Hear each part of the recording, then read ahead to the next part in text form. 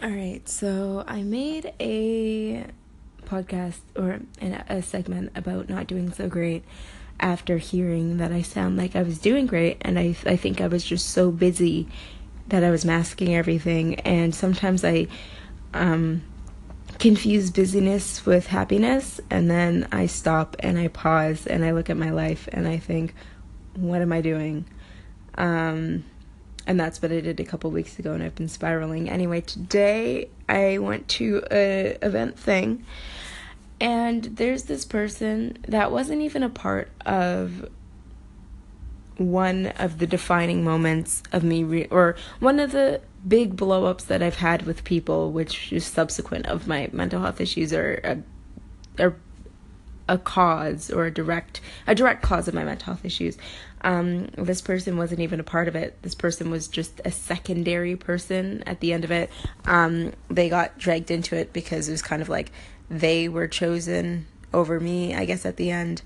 And they remind me of, I don't know if it's just like my failure at being a functioning human being when it comes to other human interaction or whatnot, but basically I saw them around and I got so angry inside. Like, when I say, like, sometimes I can be combative, or I'm combative a lot, and it's not even like I want to be combative. Sometimes logically, a lot of the times logically, I'm in the situation and I think, you don't need to react like this. Like, this isn't that important. But it feels like I'm being, like, emotionally egged on. Like, the fire starts brewing in my stomach and my abdomen. Like, I feel so emotionally moved. But usually this momentum only comes up in the face of anger. And that's what it was like today.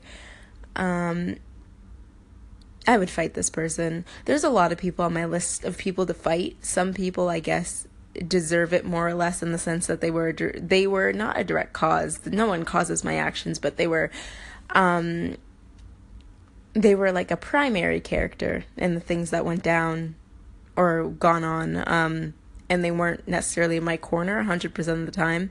Not to say you should fight anyone, but those are people that I probably should be fighting. And then there's more so secondary characters who didn't really have anything to do with anything at all, but just the way that the chips fell, either they were chosen by the person I wanted to choose me, or even after the fact, like months after the fact, it now turns out that this person's in this person's life, or blah, blah, blah, blah. And basically they filled a role, or they are now filling a role that I wish I had the faculties and the ability to fill. And I get so angry when I see them, or people talk about them, or people talk about them doing well. Sometimes I wish a lot of horrible, horrible things on people that I should really forget about. But that's the thing. I can't let things go. They're just always in my mind, at risk of breaking out. But the problem is, a lot of the things I can't let go are just reflections of times that I wasn't at my best. So when things like this happen, where I see people who remind me of times where I wasn't at my best, it's my mind now replaying those events, and replaying what I did, and replaying what I said, and replaying how poorly I reacted in the situation, and how I could have done better, how I should have done better, how I'm never going to do better. Anyway, so I got so mad that I had to leave.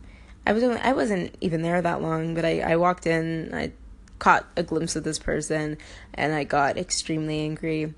And then I got not really extremely sad, I just got teary-eyed. I mean, that's kind of like, yeah. When I feel that emotion, when I feel that anger, when I feel that disgust, those negative emotions towards people, I tend to also start to cry. It's like when I feel all kinds of emotions, it's just crying is my response, because that's pretty much it. Or I don't feel anything at all, and that's when my friends get offended when I stop talking to them. But that's a huge thing when it comes to, like, valuation and devaluation. Is like, most people, to me, I kind of see the world as haves and have-nots, that very black and white thinking, whatnot.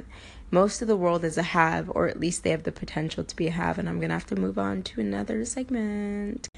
So the majority of the people I meet in the world are either haves or have-nots, or they have the potential to be a have. I can be very quick to judge certain people, and if I judge you negatively, you kind of turn immediately into a have-not, and I have no desire to hang out with you, no real desire to be your friend. I don't think our lifestyles match. I don't think we're compatible. It doesn't matter what you say. Chances are we're not going to become good friends. And in the past, when I forced myself to become good friends with these people, that just instinctively something in me tells me, like, no, don't do it. They've caused me more trouble than good. And then we have the haves, and the haves have multiple tiers. There's the lowest tier, which is a potential have, and that's pretty much anyone who's not a have. That's pretty much anyone that I've just acquainted myself with that I haven't immediately written off. And it's basically just like a regular person, and they have the potential to be a have. They also have the potential to be a have-not, but I don't want to start on the negative foot. And we just kind of interact, or we don't. And through the interactions or lack thereof, I slowly decide whether or not, this person's worth being in my life. And then we have the golden halves, which is actually the mid-tier have, but they're the golden. Morally, they are top tier, but in reality, they're mid-tier. And those are my actual friends, my good friends, my friends that I've had for longer than, I'd say, a couple months, longer than a year. Because I've had favorite people friendships last more than a year, longer than a year. And, we've been through some trials and tribulations. We've been through some ups and downs. We've survived it. I haven't immediately devalued them, even when they say things that offend me. And sometimes people say things and I automatically take huge offense to it, because that's just my emotional fire burning, that emotional momentum. But these are people I can still talk to even after they say something that I don't necessarily agree with or that I take offense towards, which is awesome, because that means hopefully they're in my life for a long time, and that's my frontline support system. And then we have the top tier halves. We have like the superstar halves. We have heavenly halves, I suppose, biblical halves. I'd say heavenly halves. And these are what I would call favorite people. And I think I've explained favorite people before. Favorite people are separate to good friends, like actual close friends. And I think this is common for a lot of people with mood regulation disorders or mood regulation issues, as well as issues with relationships with others. And basically what that is a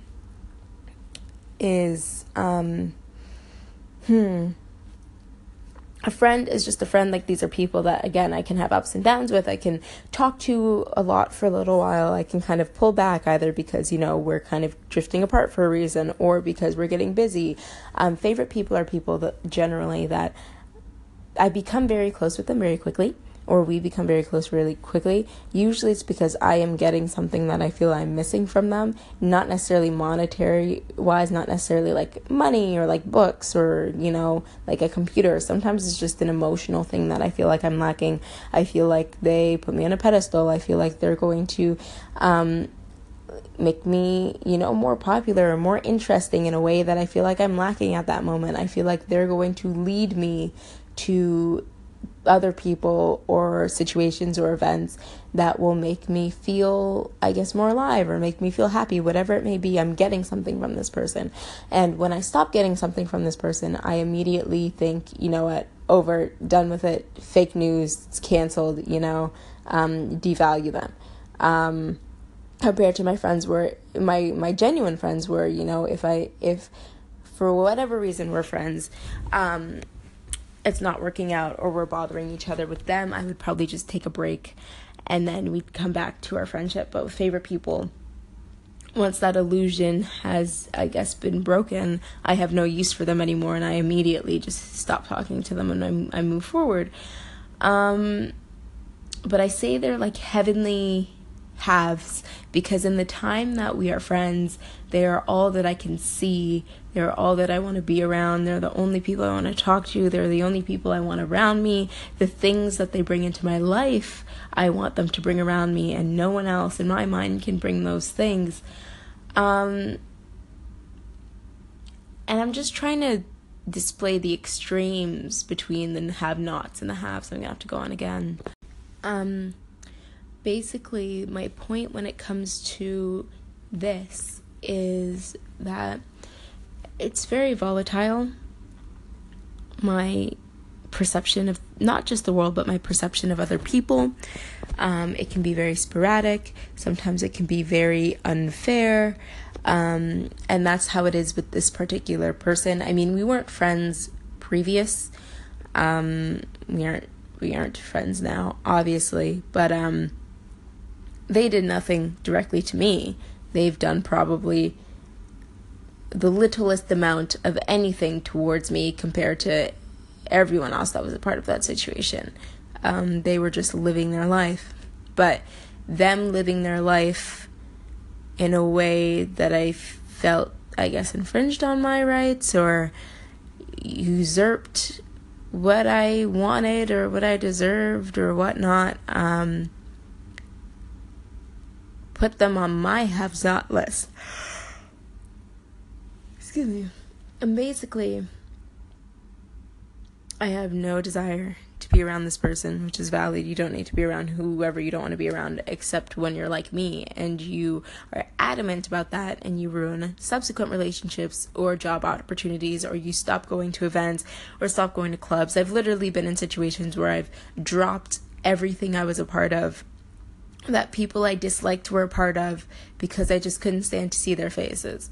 And I probably wouldn't have rejoined unless they were like somehow in the hospital away from me, or they were visibly struggling in their lives in a way that I could watch, kind of like watching the like Kardashians or something, which is really sad, but it's kind of where my mind goes. So it kind of sucks because this person I don't see too frequently, but I see on and off, and it's just kind of like, why? I feel like we might end up in kind of in the same circles, just like life-wise, and I'm not ecstatic about it. And the issue is like, I don't force myself to talk to people I don't want to talk to, even if the reasons why I don't want to talk to is unfair to them. So if we're in like classes together, or groups together, or like seminars together, I will not obviously try and ruin their lives or ostracize them or spread rumors or whatever, especially because they didn't do anything directly to me. I don't have rumors to spread because we weren't friends. I know nothing about them. I don't care about their lives outside of when I see them and I get these flashes of anger. However, I'm not going to be jumping out of my seat to talk to them. And sometimes that puts people off, when they see me interact with someone and they say, oh, you don't seem to like that person. And I'm like, and they're like, why not? And I'm like, no reason. I just don't like them.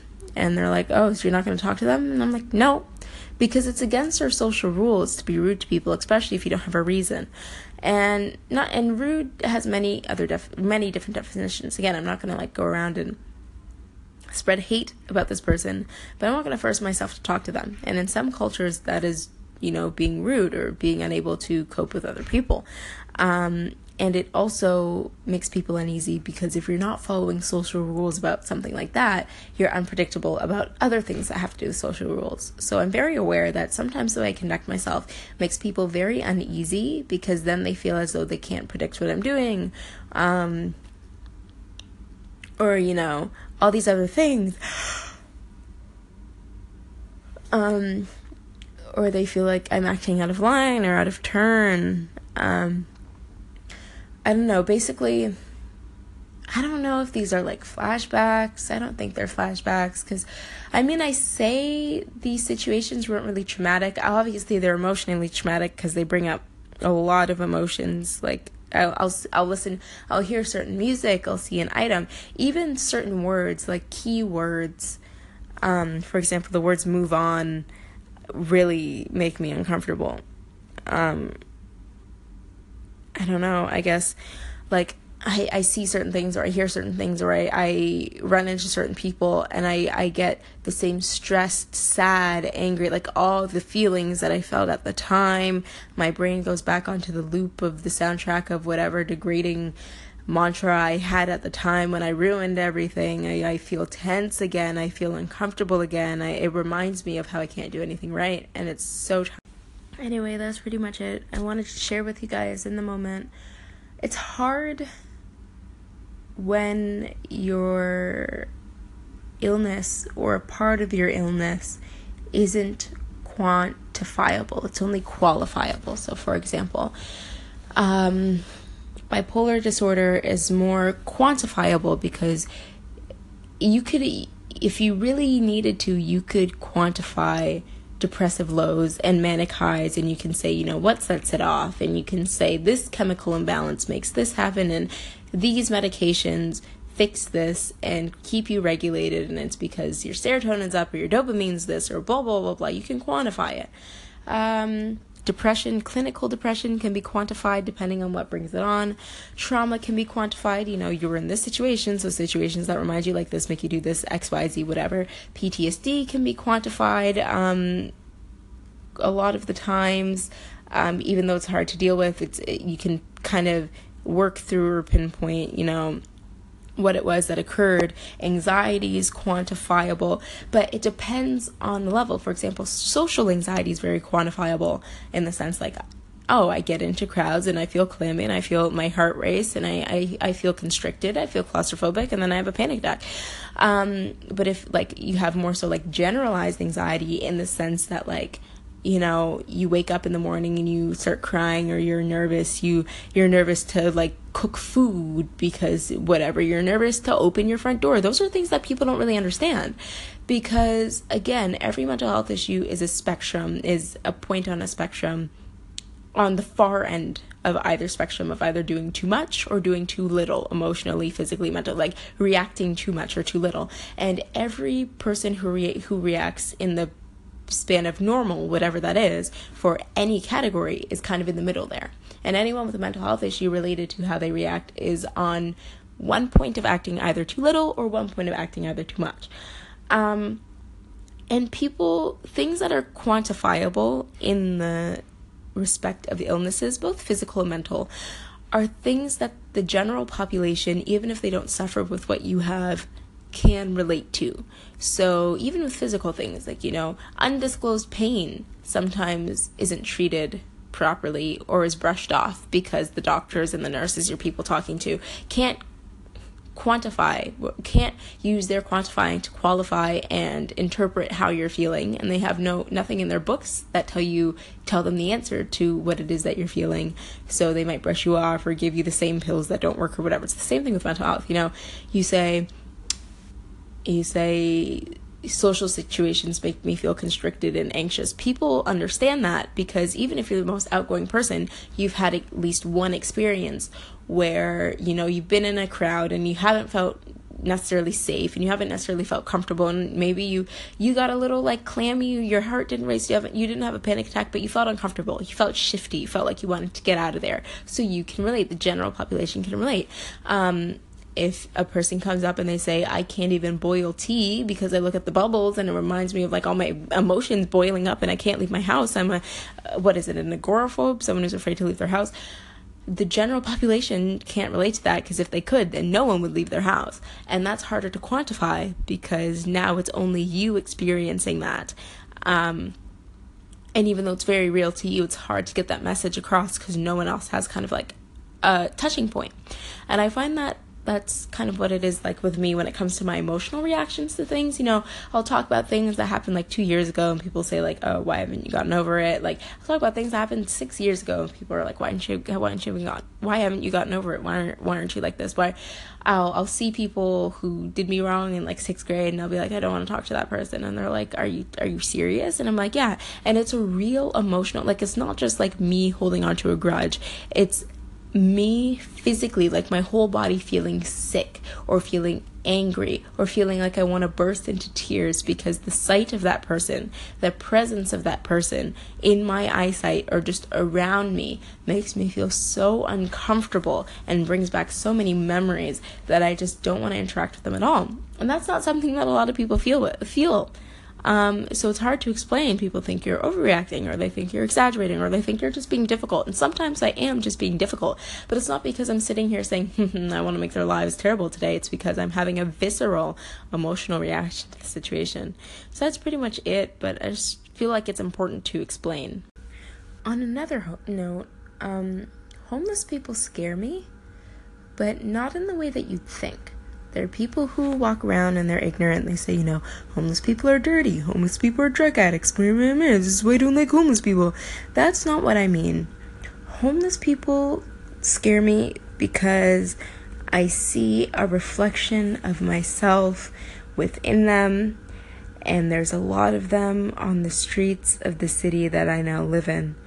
I don't have strong familial connections, so I kind of acknowledge that if something in my life goes wrong, I have very little, if any, safety net. And what's great about Canada is that we have some social programs that are better than most. Sorry, I burped. And if you know how to find things, people milk the system. So if you know how to find things, you can milk the system, which means that if you need things, you can get it.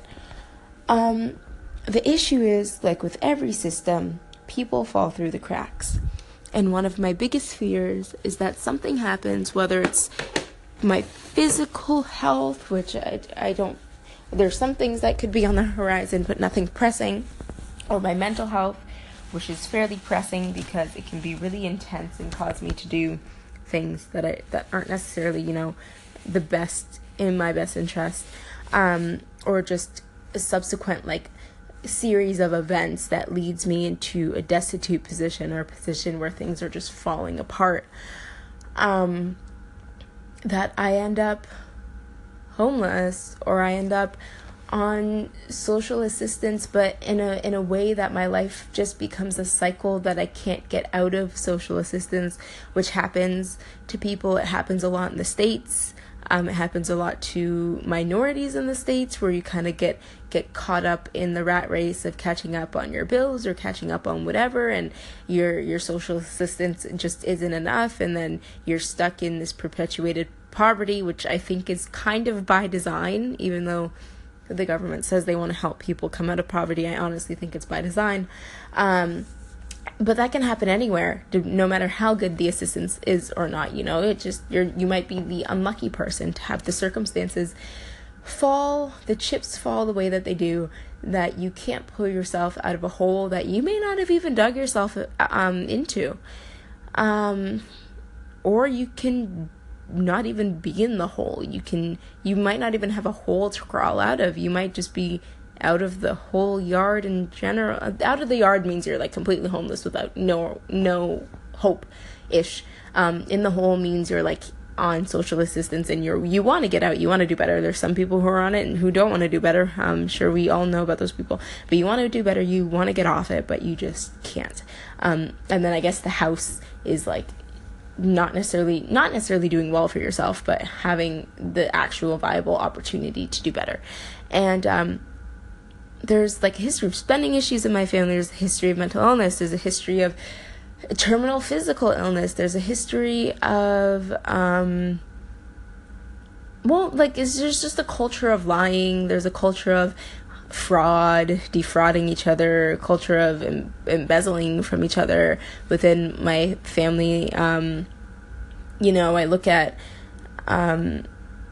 my father, and he's not doing well. My mom has done well for what she's been given, but there have been times when life has felt kind of like a tightrope, and if the wind blows you too much over to one side, everything will fall apart. And I'm afraid that the way I'm living my life, I'm making small decisions throughout the entirety of every single day that's going to snowball into one huge negative situation, and I'm just going to perpetuate the lifestyle that I was born in. And I can acknowledge that there are people in my life who have, with respect to where they have come from, done better, and you can't expect them to do more because they only have one lifetime. But I'm afraid that with respect to where I come from, I will be stagnant. And I will just perpetuate the same stress and the same struggle and the same poor learned behavior on dealing with people and dealing with family and dealing with money that I've kind of been brought into. And I see that in homeless people for some reason. All right, another exposing mental illness. I feel too large for my skin.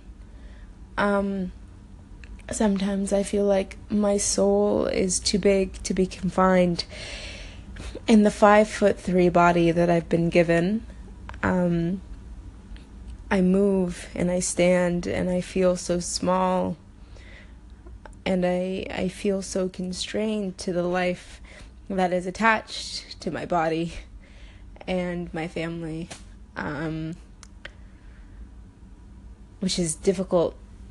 I feel like I can do more if only I was born into different finances or familial background or a different postal code, or I was given any sort of silver spoon leg up against the competition. But because I wasn't, I am now stuck in this small corpse that I'm too large for. Sometimes I feel too small for my body. I feel like I'm still 5 and I don't know anything about the world, and I can't even cook for myself. Y'all know sometimes I don't eat, nevertheless make my own life decisions, and I feel like I can never swell to reach the potential that other people see in me and that I see in myself on my best days. I have a habit of not necessarily biting off more than I can chew, because that implies that I intend on completing the goals and completing the things that I commit to, that I set out to do.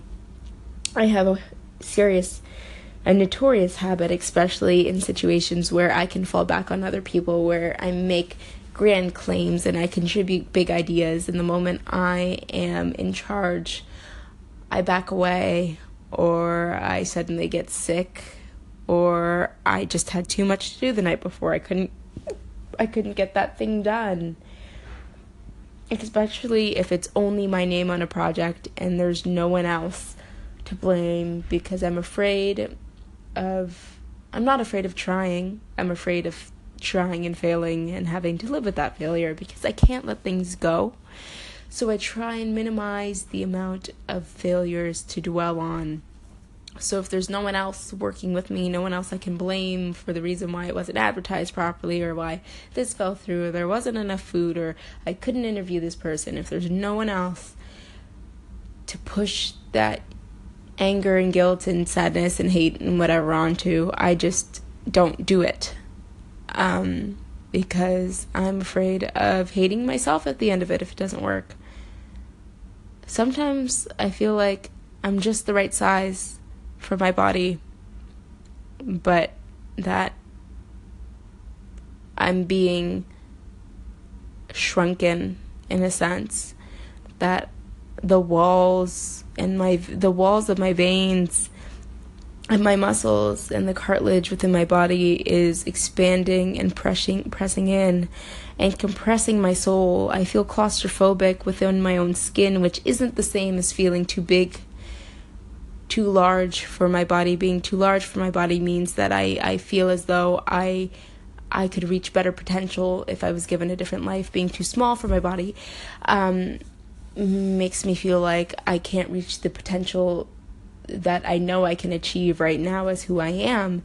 Feeling claustrophobic in my own body makes me feel as though no matter what I do or how hard I try or how productive I am, I'm going to keep running in this cycle, and I'm going to keep perpetuating this cycle of lower middle class, paycheck to paycheck struggling, anger and divorce and deceit and hatred towards other people that haven't been in your lives for over a decade, and waking up one day and realizing that every decision I've ever made in my life has led me to wherever I'm waking up, and that I don't enjoy where I'm waking up, and I don't enjoy my past decisions. Feeling claustrophobic in my own skin means that being me, no matter what me means, isn't good enough even for me, and that's a sad realization. Alright guys, that's enough depressing content from me, or at least I'm gonna do something else. I think I'm gonna listen to slam poetry and write when I feel too big for my body, which will be my first slam poem. The other day, if you guys remember, I wrote my first song. That song is basically around the heightened points of my breakdown, both pre-relationship, within the relationship, and after the relationship, when I felt just so confused and at a loss of why I did the things I did and why I felt the way I felt, and why, no matter how I felt, whether it was uninterested in this person or too interested in this person or trying to play it cool, it never seemed to be the appropriate emotion and the appropriate reaction for the situation at hand. And just me feeling so terrible that I could never figure out the appropriate reaction and the appropriate, what did I just say? Appropriate reaction, or appropriate response, or appropriate emotion for the situation at hand. I tried to be clever and then I forgot what it was that I said in the first place. But anyway, basically the whole song is just about meeting someone and reacting to them the way that I did, and being so confused when pushing them away isn't the right way to act, and then begging for them isn't the right way to act, and then trying to stifle your urges to beg for them, but that not really working isn't the right way to act, and just detailing the fact that no matter how you act, it seems to be inappropriate and you can never get it right. So that's what that song's about. And I think I'm going to write my first slam poem, which I think is really cool, but also really scary, because I've never written slam poetry before. I never thought that I could write slam poetry. But a lot of the artsy things that are coming out of me lately are coming out of just really raw points of pain. If this goes well, I might write a slam poem called Homeless People Scare Me, which is just, I guess, a more fluid, sing-song, rhymey version of the topics that I just discussed in 5-minute segments just now. I mean, it's cool, especially when I made the song, because slam poetry these days, you know, you can kind of, there's a pace to it, but if you want to, you can make it as fluid and as unstructured as you'd like. But the song especially was so cool because it rhymed, I got words to fit, and it conveyed exactly what I wanted to say, even though it was a song and it's only like 3 minutes, but it encompassed a whole like 6 months of my life in 3 minutes, and it was just fascinating. So I'm going to sit down, I'm going to let these juices flow, these creative juices flow, and see what comes out. But it's just so weird that these things are coming out of probably the deepest pain that I've felt lately. The song came out of me like crying, because sometimes I'll get, I don't want to call them flashbacks, I don't think they're flashbacks, this might just be me invalidating with my experience, which I'm notorious for doing, but I just get memories and my brain kind of like clicks back into the way it worked in the past, and the soundtrack of like, how dare you let this person go, how are you terrible at literally everything you do, kind of played back in my head. And I was really upset one morning, and then through just mulling over those events, which happens frequently, it's like a mini version of the panic attacks I used to get right after things kind of ended, the song came out of. And now today I'm just talking about, how I see a reflection of where I could be in homeless people, and how I feel like my body just isn't mine, is now paving the way for slam poetry. I hate the saying that art comes from pain, because artists who aren't experiencing pain feel invalidated. But that's the most creative I've been lately, which is sad, but kind of fascinating if you're not in it. You've just experienced an hashtag EMHI bundle. What is an EMHI bundle? And my voice sounds so terrible because I'm sick.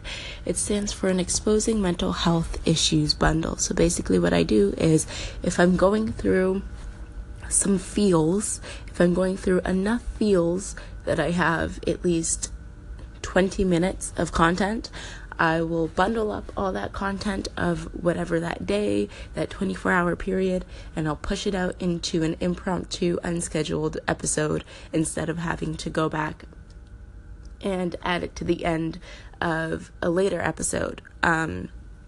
So I don't know how often these will happen, and it's more so just a surprise thing. If they show up, they show up. If they don't, it's because I haven't been experiencing anything particularly trying. But yeah, as usual, feel free to comment, question anything on all of the Personally Borderline social media about what you heard. And yeah, you can find me on Anchor, Personally Borderline. Find me on Twitter at PersBorderline. Find me on Pinterest, Personally Borderline. Find me on Instagram, also PersBorderline. And find my podcast wherever podcasts are hosted. All of my display pictures are the same picture if you're confused as to who is me and who is not. Thank you for listening, and to all of you, I'm gonna yawn. You can tell this isn't well produced. To all of you in recovery, in discovery, anything in between, or just learning, I appreciate you all.